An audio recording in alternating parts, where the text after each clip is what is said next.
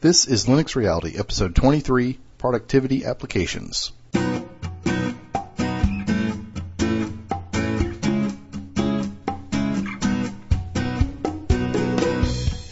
Welcome, everyone. This is Chess Griffin. I'm your host, and this is the Linux Reality Podcast. And this is a podcast aimed at new Linux users and at Windows and Macintosh users who maybe have never tried Linux but have been interested in doing so. And I'm hoping that this podcast helps you and helps explain some of the issues and presents things in an easy to understand fashion. And this podcast coupled with the forums, we've got some great things going on in the forums, and I think we've got some great listeners and great users out there who are willing to help, and that's what it's all about. Just trying to show people what Linux is about. So hopefully you'll find it helpful.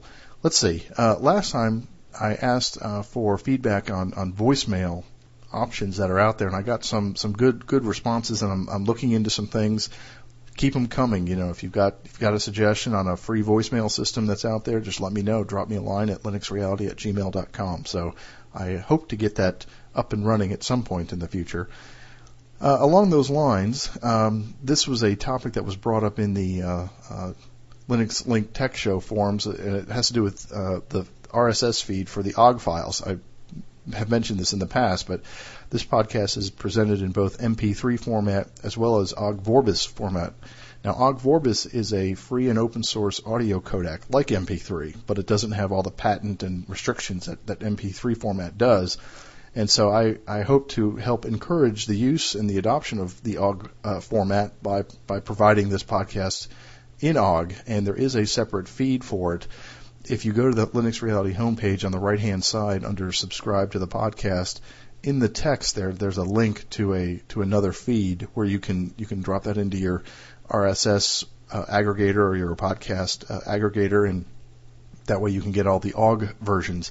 I really do believe that the OGG version sounds better. I mean, I listen to every single episode before I put them up, and I listen to both the MP3 and the OGG every single time, and I can definitely notice a difference, and the OGG is also slightly smaller.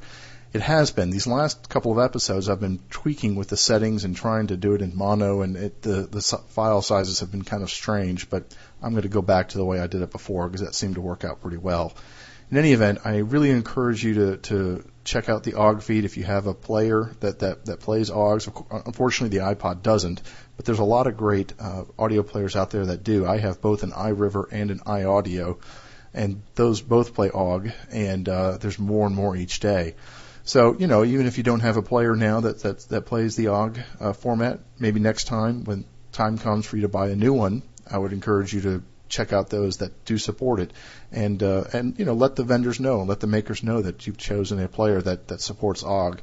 I really do believe that the future of technology and computing as far as multimedia goes is an open source codecs. I think that the OGG Vorbis audio format and the OGG Theora, which is an open source video format, that's got to be the key to the future, because then if that content is presented in an open, you know, with an open standard, then it doesn't matter what player you use, what operating system you use, and to me that makes sense. I mean, the whole thing should be about the content, not about the technology. And you know, unfortunately, with the iPod and with MP3 and DRM, it's about the technology, and it's about the player, and it's about the music store. And to me, I don't know, maybe I'm wrong, but it just seems like it should be about the content, whether it's, you know, bands and music, or whether it's podcasts or video stuff on the web.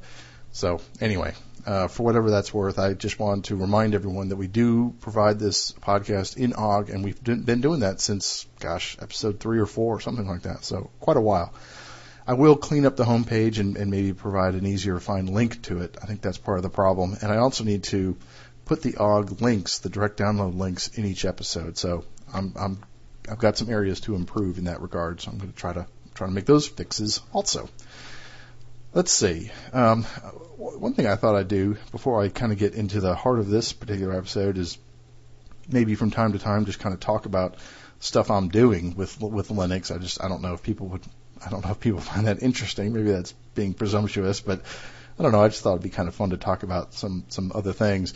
One thing I've been doing recently is working on a Debian email server, and so I've got one of my boxes set aside. I've got Debian Sarge on that, and I've been playing with getting an email server set up. There's some really good how-tos out there. There's a website called How To Forge, and they've got a lot of great how-tos and guides and that sort of thing. And there's a good one there about setting up Sarge as an email server, and it's amazing how complicated it is. I mean, you've got to configure postfix and Spam Assassin and Clam AV and the IMAP packages so you can set it up as an IMAP server and create SSL certificates and all this kind of stuff. But it's really pretty cool, and I've got it working. I've got it working great. I'm using I've got several domains that I own and that I've used in the past. And so I've got one of the domains that I don't really use that much set up on this server, and it's working pretty well. I've also got Squirrel Mail set up, which is a web-based PHP, I think it's PHP, web interface, kind of like, web email, just like you log into Gmail or Yahoo, where you can set up Squirrel Mail, and that way you can log in and check your home email from any web browser, just like you can with Gmail. And that's pretty cool, and that works out pretty well. So, I don't know, it's kind of fun. A few weeks ago, I had been messing around with setting up a Myth TV box as well. And for those who don't know, Myth TV is a personal video recorder, kind of like TiVo or something, but it's a free and open source project. And I used a distribution called NopMyth, and it's based on Knoppix. That's where the Nop, it's KNOPP Myth, MYTH. NopMyth, and it's a live CD that you can then install. I think it's a live CD, maybe not, but anyway, you can install it onto your box, and it will set up the Myth TV PVR, and that's working well. I've got a Hauppauge, I don't know if that's how you say it, Hauppauge 350 card, and the Myth TV setup detects that and configures it pretty well. And it came with a remote, and that works pretty well. The only issue that I've got so far is that I had it set up on a dedicated box plugged into my to a spare monitor, and I was just using cable, cable TV, regular analog cable plugged into the card, and that found the channels and all of that. It recorded and it worked fine. So then I thought I'd move it over to, we subscribe to like Time Warner cable, and it's the digital cable, and you have a separate PVR box that comes with it. And so I connected up to that box because that box has a S-video out and this card has an S-video in. So I got an S-video cable and connected the two, and it worked, and I could see the channels, but you can't change the channels. Anyway, because you've got to change the channels on the cable box, not on the Myth TV box. There's something called an IR Blaster or something, which will then let you use the PVR remote to change the channels on the cable box. But that's where I've stopped. I haven't gone any further with that. And but it worked well, and it played some DVDs. I tried ripping from DVDs, and this box I have is a really old box. It's like a Celeron 1 gigahertz, so it would just take forever to encode a DVD. But anyway, so it's just kind of fun. So. It's fun to have little pet projects like that. And but the email server is working fine. I can't decide whether or not to move my email to it. That's kind of a big step. Right now I'm using Fastmail, which is a paid service. It's like $30 a year or something, and it's nice because they give you it's IMAP and POP and webmail, and they give you access to proxy servers. So if you're behind a firewall, and it'll work, and it's really nice, and it's it's not that expensive, but it'd be kind of fun to have my own email server actually running my email. So I don't know, we'll have to see about that. So anyway, I just thought I'd pass along some interesting little tidbits. Let's see. Okay, got a few pieces of feedback that I'd like to get to, so let's check that out.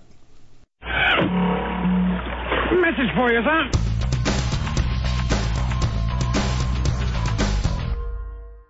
All right, first one I've got here is an email from Jim, and it's actually a follow-up to something we talked about a few weeks ago. A previous listener had asked about hardware, what kind of old hardware would run Linux. And Jim picked up on that in his email at one point. He says, to amplify on a user's question about processors, a 386 will work okay command line, but X window will be painful. A 486 will do X window okay if it has 16 or more megs of RAM. With 8 megs, it will take about 5 minutes to boot, and every move of the mouse is accompanied by lots of hard drive rattling. A 486 DX4 with 32 megs will work just fine with anything but GIMP and Mozilla. So, for whatever that's worth. That's great. Thank you, Jim. Very helpful. Sounds like the key is if you want to have a graphical environment, you need to have a 486. All right. Next email here is from Wayne, and Wayne says, Chess, great show. You have really found a niche. I've been a Windows user forever and always wanted to know more about Linux, but wasn't able to find the time. Your podcast has changed that and my way of thinking about free open source OS. I really like your form, e.g. updates, letters from readers, meat of the podcast. Even more so, I like that you don't waste time. Your music is short and you get to the task at hand. Great job, Wayne. Well, thanks, Wayne. And, of course, I happened to read this email in the one show where I take a step and talk about some random stuff. But anyway, we'll get to the meat of the show soon enough. But thanks, Wayne. I do appreciate it. Okay, and then I got an email from Mike, and Mike says, Hey, Chess, my name is Mike. I just turned 15 last Tuesday, and I semi-converted over to Linux a couple months ago.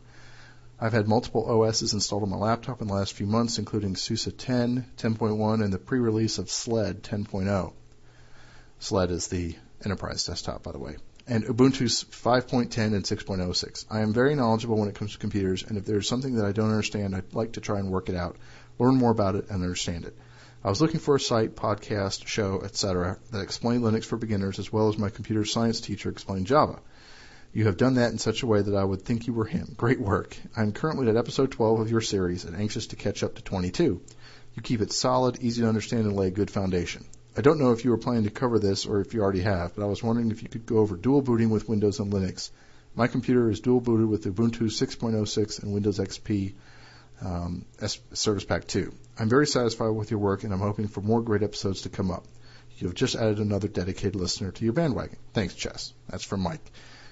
Well, thank you, Mike. And, I would go back, and I think we did cover the dual booting, and really the main issue, and it sounds like you've already got it set up with Ubuntu and Windows, but the two issues are the bootloader and the partitioning.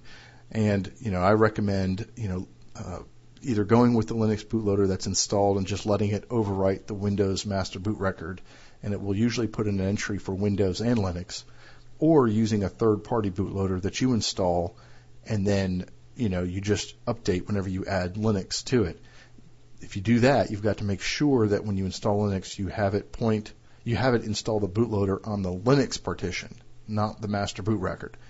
And unfortunately, I mentioned this before, Ubuntu 6.06, the regular live CD install, does not give you that option. It only installs the bootloader on the master boot record. So you've either got to use the alternate install for Ubuntu or use a third party or something like that if you don't want to, that you can then overwrite again, I guess. But anyway, I don't know if that would work actually. But as far as the partitioning, I would recommend you think about partitioning ahead of time. I have always found that easier.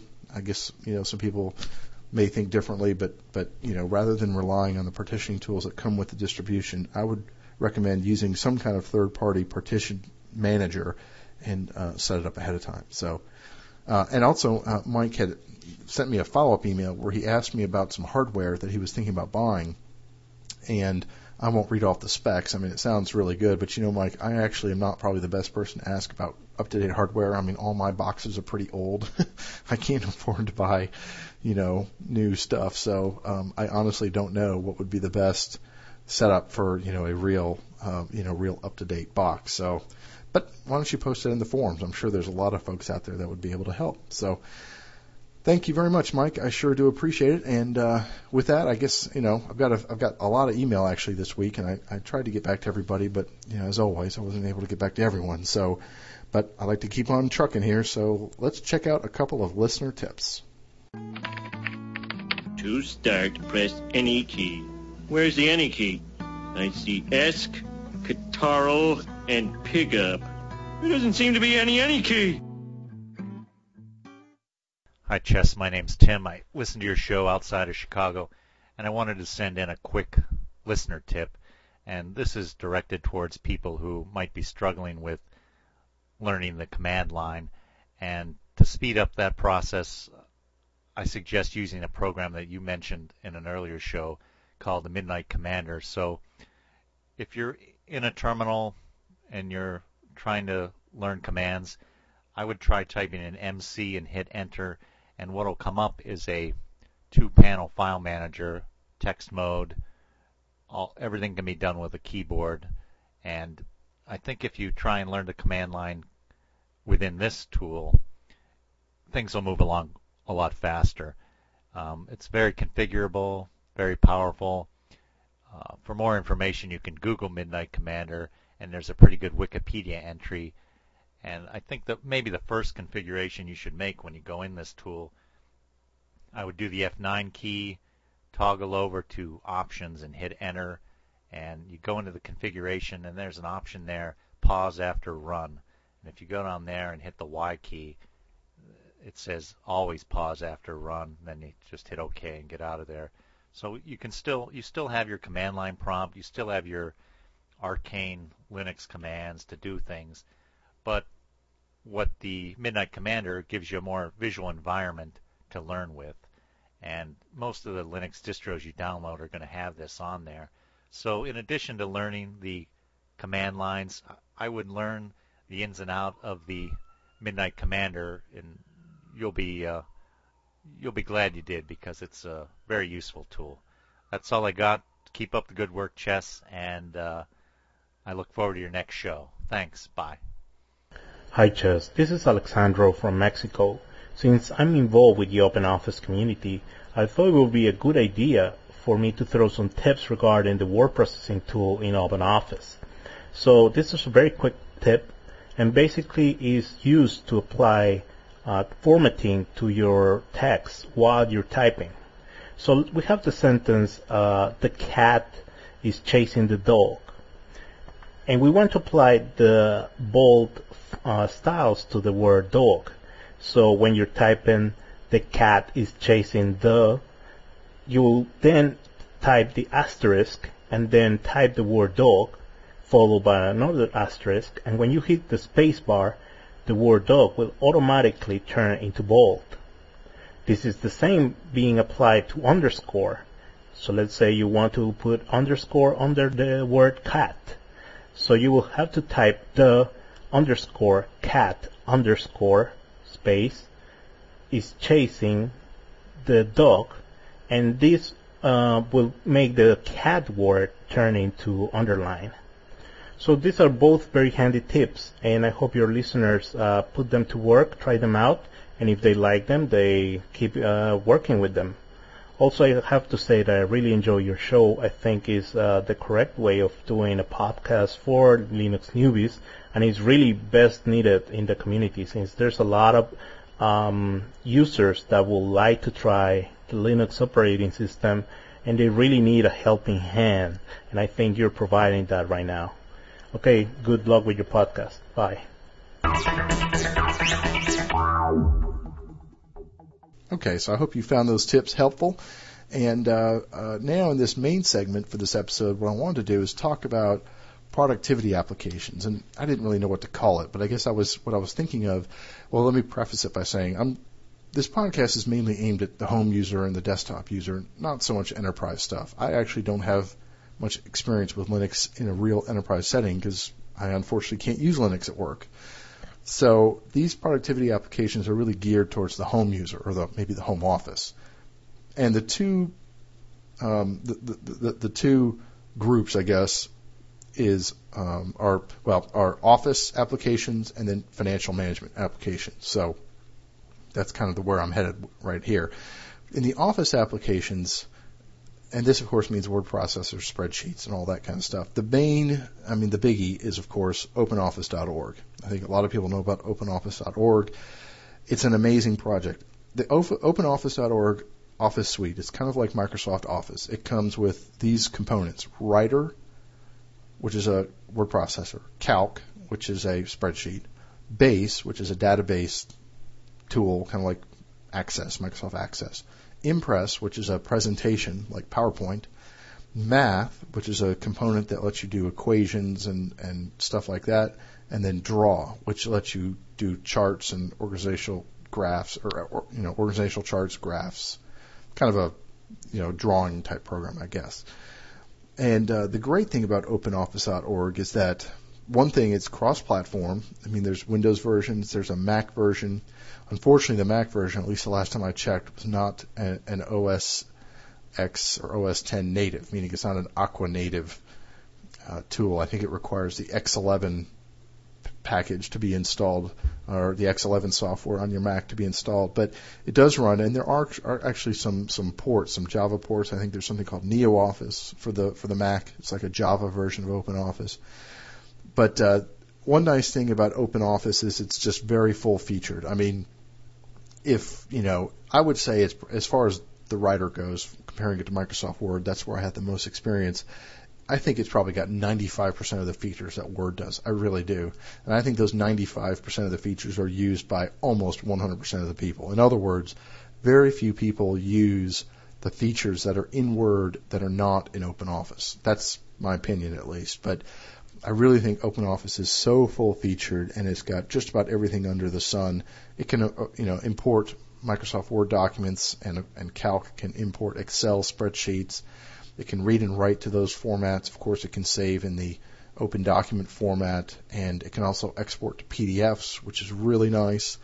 It's got great internationalization, and if you go to the web page and look at all the different languages that OpenOffice is in, it's amazing. I mean, it really is amazing.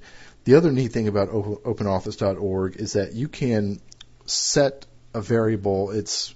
Rather than explain it, I'll try to find a link to some documentation that explains it, but you can have OpenOffice.org run in kind of like native mode for GNOME or KDE. In other words, just generic OpenOffice has its own toolkit and look and feel, and you can set it so it will run with your KDE theme sort of integrated, or your GNOME theme kind of integrated. And, it doesn't change the menus or anything, but it changes the look and feel. And so if you're using, Clear Looks in GNOME, it can, have that Clear Looks look, I guess. And if you're using something in KDE, it can look like that. That's what a lot of the distros do, like Ubuntu and SUSE. If you run their OpenOffice, you look at, looks really polished and slick, and it really fits in well. It's very integrated. That's what they're doing. They're running OpenOffice with that KDE or GNOME switch turned on, if you will. So OpenOffice is fantastic. Some people say it's a little slow, and, sure, it's a little slow the first time you run it, but I really think that once you run it, even if you were to shut it down, close it, and then start it up again, it's much faster because it's already kind of loaded some of the stuff into memory. And, to be fair, I think that's what Microsoft does with Office. I think when you install Office and you boot up Windows, it preloads some Office stuff in the background. That's what I've heard.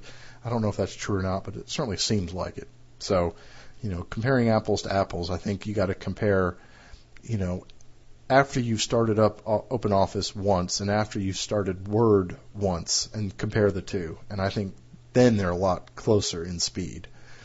But plus, of course, it's free and open source. Actually, I guess there are some licensing, but it is a fantastic project, and Sun is to be commended for opening that project up to the community. So definitely check out OpenOffice.org. Okay, the next application I wanted to mention is AbiWord. Now, AbiWord is a GTK application, and it's just a word processor. It's like Word. It's basically just a Microsoft Word clone. And if OpenOffice.org has 95% of the features of Word, I'd say AbiWord probably has 80 to 85% of the features. And I still think that 80 to 85% of the features is good for probably 90% of the population. For me, my usage of word processing is, it's basic. I don't need any fancy tools. And so AbiWord works great. It's fast, it's light. It also reads Microsoft Word documents, probably not as well as OpenOffice.org, but still pretty well. It's got, a nice mail merge feature. Also has good internationalization, and there are multiple versions, cross-platform. There's a Windows version and a Mac version as well. It's got a plugin feature, so other parties can write plugins and add to it. So it really is a great application. It's usually not installed by default in most distributions because they tend to install OpenOffice. But I definitely recommend you check out AbiWord in addition to OpenOffice. I really highly recommend it. AbiWord is part of this project they're calling the GNOME Office, and it's sort of I don't know if it's really gone very far, but the idea was to create sort of an Office suite for GNOME, because KDE has KOffice, which we'll get to next. But AbiWord is supposed to be the word processor of the GNOME Office, and the spreadsheet is numeric. And so that's the next application. Numeric is or Numeric, I don't know, but I just say Numeric. It's like an Excel spreadsheet, and it also imports Microsoft Excel, and I think it does Excel importing better than OpenOffice Calc. That's just been my experience. I mean, they're both excellent. I'd give a slight edge to Numeric. It's very fast as far as spreadsheets go. It's very full-featured, and I mean, it's a spreadsheet, so I don't really know what else to say about it. But it's also a GTK application, so if you use GNOME or XFCE or something, it'll fit right in very nicely. Then, of course, there's KOffice, and KOffice is the KDE Office suite. It's sort of it's unique to KDE. I don't believe that there are ports to other operating systems like there are with AbiWord and OpenOffice.org. I wouldn't think so because it is basic. It is really a KDE application. But the components are KWord, KSpread, KPresenter, and K. I don't even know how to say it. KExcel. But that last one is like an Access. It's like a database application. KPresenter is like the PowerPoint type application. KSpread is the spreadsheet. KWord, of course, is the word processor. Now, the interesting thing about KWord is that it's different. It doesn't operate kind of like a traditional word processor. They call it frame orientation, and basically you create frames or boxes, and it you can sort of arrange the flow of the words on the page. It's almost more like, and I've never really used this application, so maybe this is not a good analogy, but if you've used Pages on the Macintosh, it's the new Apple word processor. I think it's more like that, or it's almost like I don't want to say a newsletter creation. It's not that really, but it's more analogous to that than a word processor. I mean, but it works great as a word processor as well. And it also imports Microsoft Word, and I'd say its importability, if you will, is maybe on par with AbiWord, maybe not even as good as AbiWord. I have done some tests with just a few different sample Microsoft Word documents, and I'd say OpenOffice is probably the best with Word. AbiWord is right behind it, and KOffice or KWord is right behind AbiWord. But that's just been my informal testing. But the great thing about KOffice is that it's very integrated with KDE. So if you use KDE, definitely check out KOffice. And then the last Office type of application that I want to mention is called Dia. And it's not one I've used too much. I've used it a little bit, but Dia is supposed to be like Microsoft Visio. And unfortunately, Visio is an application I've had to use a lot. And Visio is an application that lets you create diagrams and flowcharts and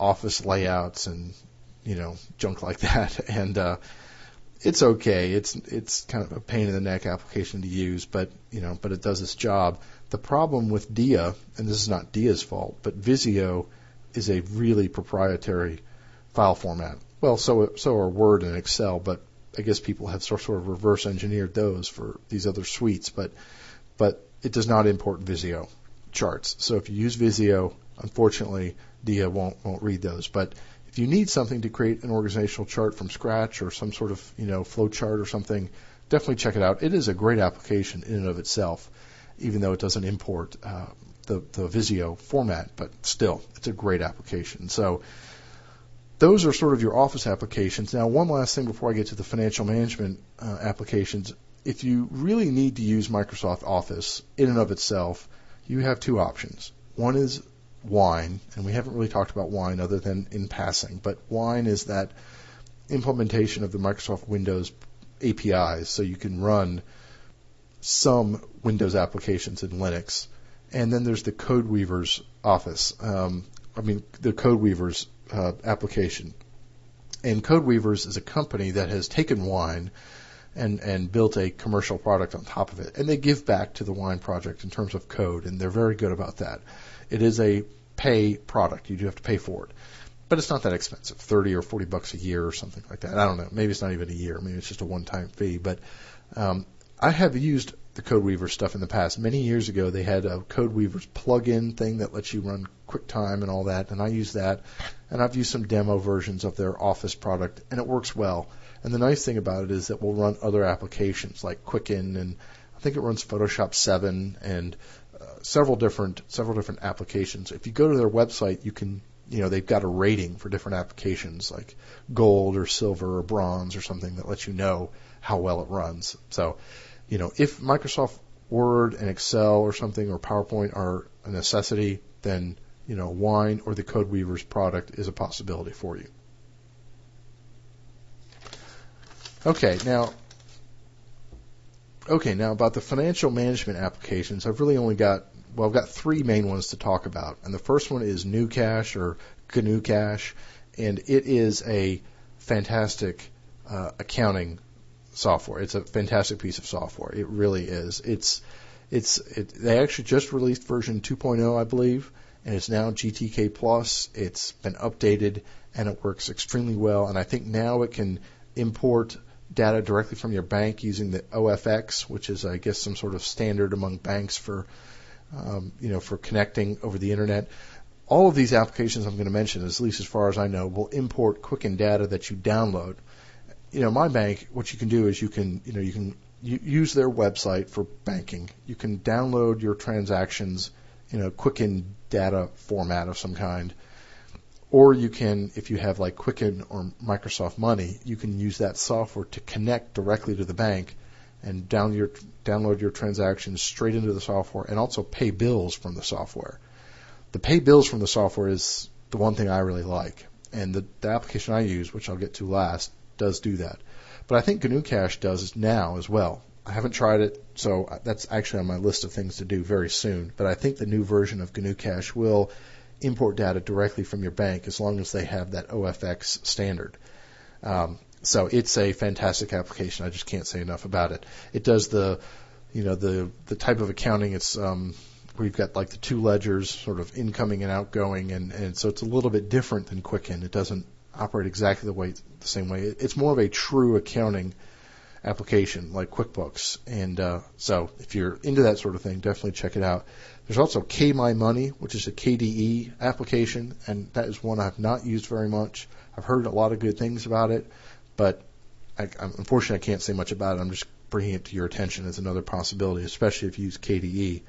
But the last one, the one I use, is called MoneyDance. And MoneyDance, the biggest strike against it is it's not free, meaning it costs money and it's not open source.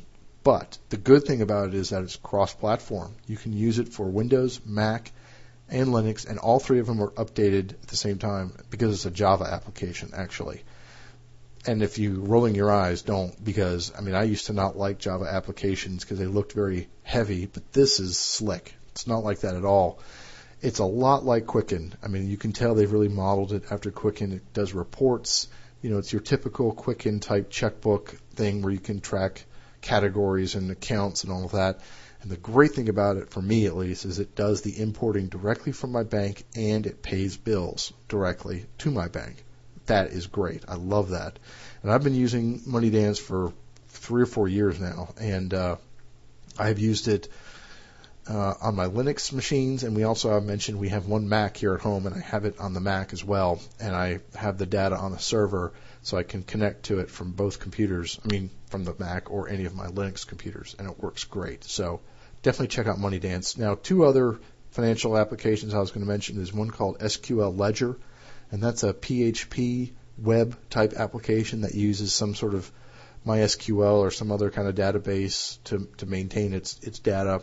I've heard good things about it, but I haven't checked it out. And then there's also NOLA, which I think is a commercial application for accounting, and those are probably more along the lines of QuickBooks, more for an office than a home. But those are 2 options. And as I mentioned a few minutes ago, QuickBooks itself, I think, runs on the CodeWeavers product. So if you have to use QuickBooks, that is a possibility. So hopefully this has been helpful, and I think these Office applications, there's a lot of promise in there. There's a lot of challenges. None of them are perfect, but I have found that most of them work very well for most people. So with that, I think it's time to wrap it up.